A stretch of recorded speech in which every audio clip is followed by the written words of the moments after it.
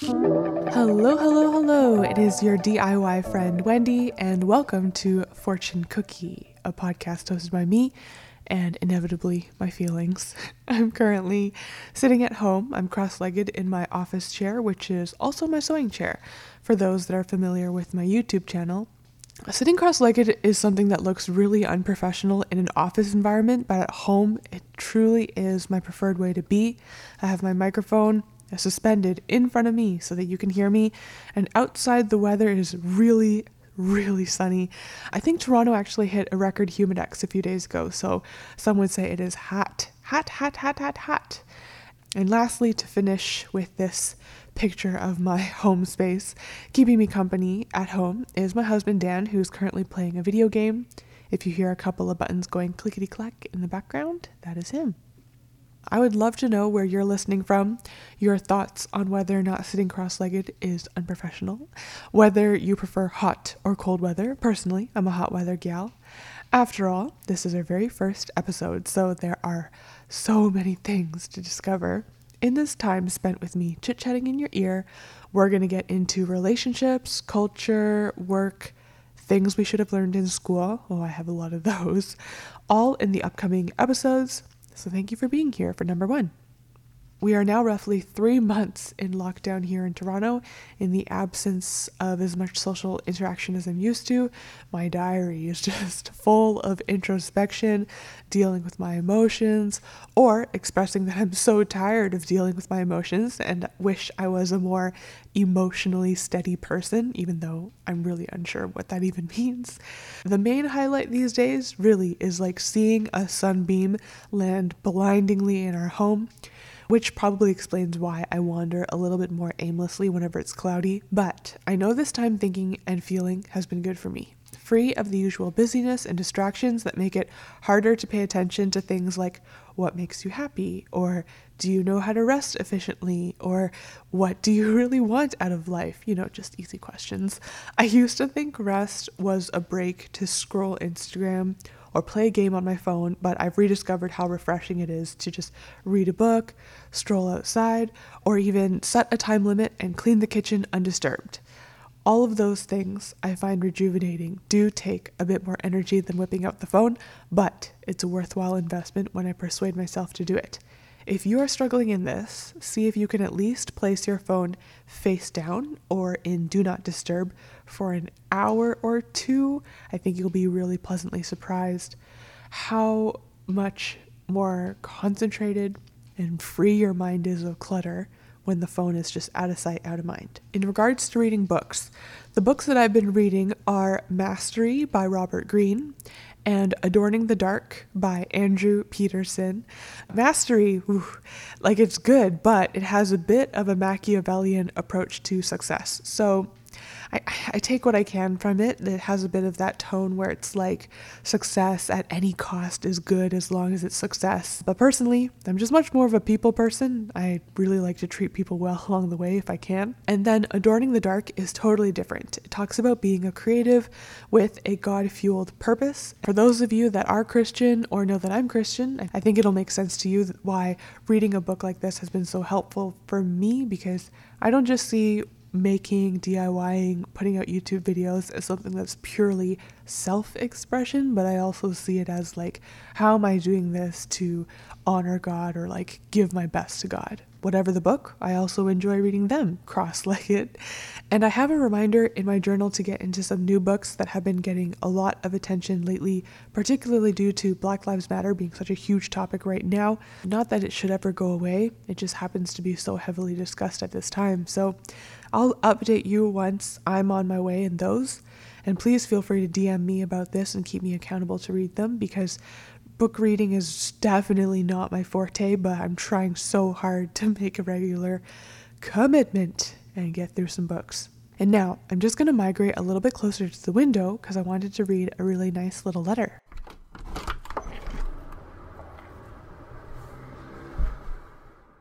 Today's letter comes from Diego in the form of an Instagram DM. Diego is a fellow YouTube subscriber. We used to send a few messages on Snapchat, but a few weeks ago he sent me this DM on Instagram and I screenshot it right away because it meant so much to me. And it says so much to me as an encouragement about believing in yourself, or even if you don't believe in yourself right now, knowing that I believe in you. So here we go. Hey Wendy, you probably don't remember me. We used to talk on Snapchat back in the day, and I was, let's say, little, but now I'm going to university. And I would like to thank you. Thank you for teaching me how to sew, since none of my relatives knew. You were the first person I went to. I was there since Blue Hair Wendy, in parentheses, those times. I even saved up to buy the gold pin cushion that you have. Still have it and get tons of compliments. Me too, Diego. Back to his letter. But you taught me to sew, and thanks to that, I will now be attending one of the best fashion schools in Paris, France, and I'm super excited. So I wanted to tell you, since your videos will truly have a special place in my heart, and another thank you for showing me I can do it. Here are some pics of my portfolio. If you'd like to see Diego's pics that got him into his dream school, I'm letting you know that we are starting something new. If, like Diego, you've ever felt inspired or encouraged by my sewing journey and you want to support my channel, get to know me better, there is a secret page on my website just for you with monthly behind the scenes, the full version of this podcast. Yes, this podcast is just a mini podcast. It's a place to ask me anything, and there's more on the way. We are calling anyone who has access to this page a darling, just like Peter Pan and Wendy Darling. And to become a darling, it's just $5 a month, which we use to invest in bigger and better DIY projects. For everyone who already supports me on Patreon, this is similar, but just so much more personal for me. It's so much easier for you to enjoy because you don't need this fancy username and password every time. You just need a secret password. So we're eventually closing the Patreon, migrating it all over to this Darlings page, and going back to Diego this month. The Darlings can see photos from his portfolio on my website, so if you want to become a darling, I'll put a link in the description.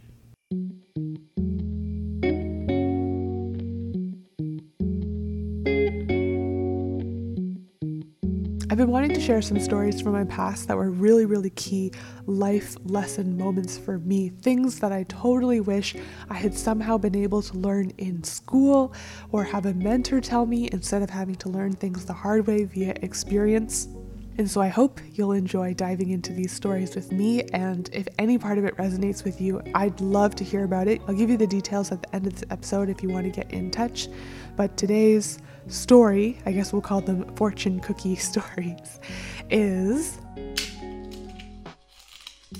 a good friendship takes hard work. There are a lot of stories that come to mind related to this life lesson, but there's two that really come to mind that show who I was before I really took this seriously and who I am now. Definitely not a perfect friend, but someone who takes so much more seriously the hard work it takes for a friendship to be a good, rich friendship. I don't know how many of you are like this, but for me, through junior high and high school, there was a group of girls who we really considered ourselves like our own little club. I think we honestly called ourselves posse. We really just treated ourselves as a unit. This was the group of people you would do projects with, you would have lunch with, you would see outside of school. Some people within this group didn't go to the exact same schools along the road, and especially by the time we got to university, we really broke off into our different areas of study. But there was one girl in this group who I'd been basically friends with for 6 years, and we were about to go to the same university, so obviously had to be roommates and just set that whole thing up and be a unit together out there at our new university on campus. And what I was referring to when I said I don't know how many of you relate to this is this type of friendship where you're in proximity, you're in the same place at the same time, you obviously like each other, but looking back, I know I had no concept of putting in the work to truly get to know a person, to be a friend that keeps someone accountable, that loves someone unconditionally, that is willing to work through difficult conversations to build the friendship to be stronger instead of like being petty or avoiding confrontation, or simply just treating a friendship like it's on cruise control. I went through a whole year of university with this one friend as my roommate. We did so many things together. Sometimes we would really get on each other's nerves, as roommates do, but I often regret that I lacked the maturity to have a conversation about it. We would just kind of avoid it, or even worse, complain about it to someone else. And all of that behavior is now the things that I call out aggressively in myself. I don't let myself talk trash about anybody behind their back, and I don't let myself avoid a tricky conversation if I know I really do value that person as a friend. When it got close to the end of our year living together, I had decided that I wanted to stay living in the residence for one more year, which was kind of a volunteer position that would let you be like a big brother, big sister type of role to the new first year students. I was just passionate about that. But she, I think, had been hoping that she could depend on me to be a roommate for wherever we would find some place to rent off campus. And I remember when we had this conversation and we realized that I was not planning to be her roommate going into the next year, I felt so strongly that she was disappointed, upset at me, and I remembered being so confused about that, because to me I was just like, can't you tell that I love living in this res? I love the idea of taking care of first years and helping them not feel like university is so big and intimidating. The whole conversation didn't go well at all. And then as we headed into second year, I would make a couple of attempts every once in a while to stay in touch or go visit her. But every time we were together, the conversation just wasn't flowing. I don't know. And I know other people have kind of this person in their life who at one point you were friends, you shared life together, you know, you were roommates or you went to the same school or whatnot, and things drifted apart and you just don't know how or why, or like you wish you at the time had thought more clearly through like what was happening and how it was changing. And to be totally clear, this happened so long ago. Obviously, I have no ill feelings towards this person, but the reality is I don't think I've gotten to talk to her maybe in a year. And sometimes it does feel weird that there was a person who's a friend, but eventually at some point things drifted apart. That's the first half of this fortune cookie story, where a good friendship takes hard work. And I think this was the friendship that has lingered in my mind. When I look back on it, I feel like it continues to inform me and teach me that without effort, it's very easy, surprisingly easy, for two people to drift apart, to gloss over small disagreements, casually direct your frustration about it towards someone else instead of actually having a conversation. And because this lost friendship lingers in my mind, it continues to remind me that I really would prefer to avoid that happening in the future.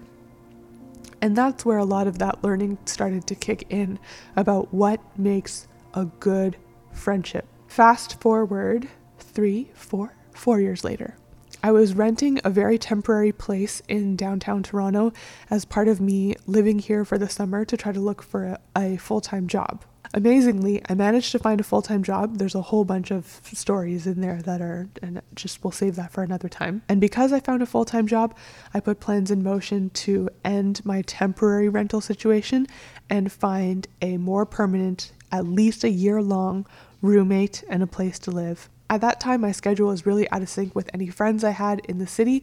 There was no one I knew of who was looking for a roommate at the time, but as I talked about this whole thing with my friends, I think within 24 hours, 3 different friends were all like, hey, I actually do know someone who's planning to move to Toronto to start law school, and she's going to be looking for a roommate. I can put you in touch. By the 3rd time this exact same person's name was mentioned, I was like, is this a sign?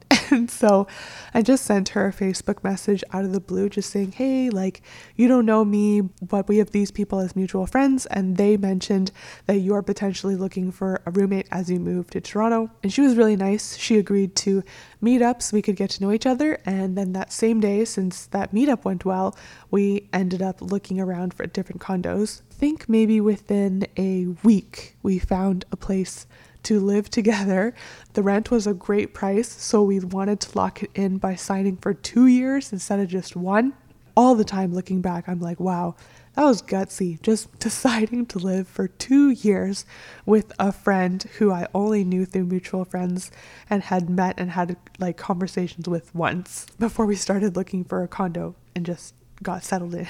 This is the friend where so much of those hard-learned friendship experiences really started to pay off. Instead of being in cruise control, instead of ignoring problems, instead of talking about your problems with someone else other than the person that you're having the problems with, this was the friendship where I took so much more initiative to bring things up, so much more initiative to show her I truly cared about her, and that if I brought things up, it was only because I wanted our life together to be better and not because I needed to, exert my territory or feel like I was in control. And amazingly, this is the friend who 4 years later, we were each other's maid of honors for both of our weddings.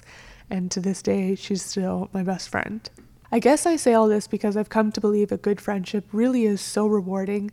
Someone who keeps you accountable, who cheers you on, who sees the good and potential in you, especially when you're full of self-doubt or just not really feeling yourself. And so I believe that hard work that goes into a good friendship really is worthwhile. And if I can encourage any of you to put in that hard work with someone that you love and care about, then do it. It's so good. I'm very much a conflict averse person. I hate confronting people about things. But in the case of friendship, being conflict averse is no excuse. If anything, I've seen it sabotage me from great friendships. If, like me, you have a friend who comes to mind as someone who you were once close with, but you drifted apart, there's definitely some nuggets of learning waiting in there. If you have it in you, maybe even consider trying to reconcile and get back in touch. But it's also okay to let certain things just live in the past, learn from them, and move on from there as best you can. If any of those types of relationships or stories come to mind, I'm obviously no relationship expert, but I'd love to hear them and encourage you through them. You can send us an email, podcast@IamWithWendy.com. I really look forward to seeing what you guys have to say.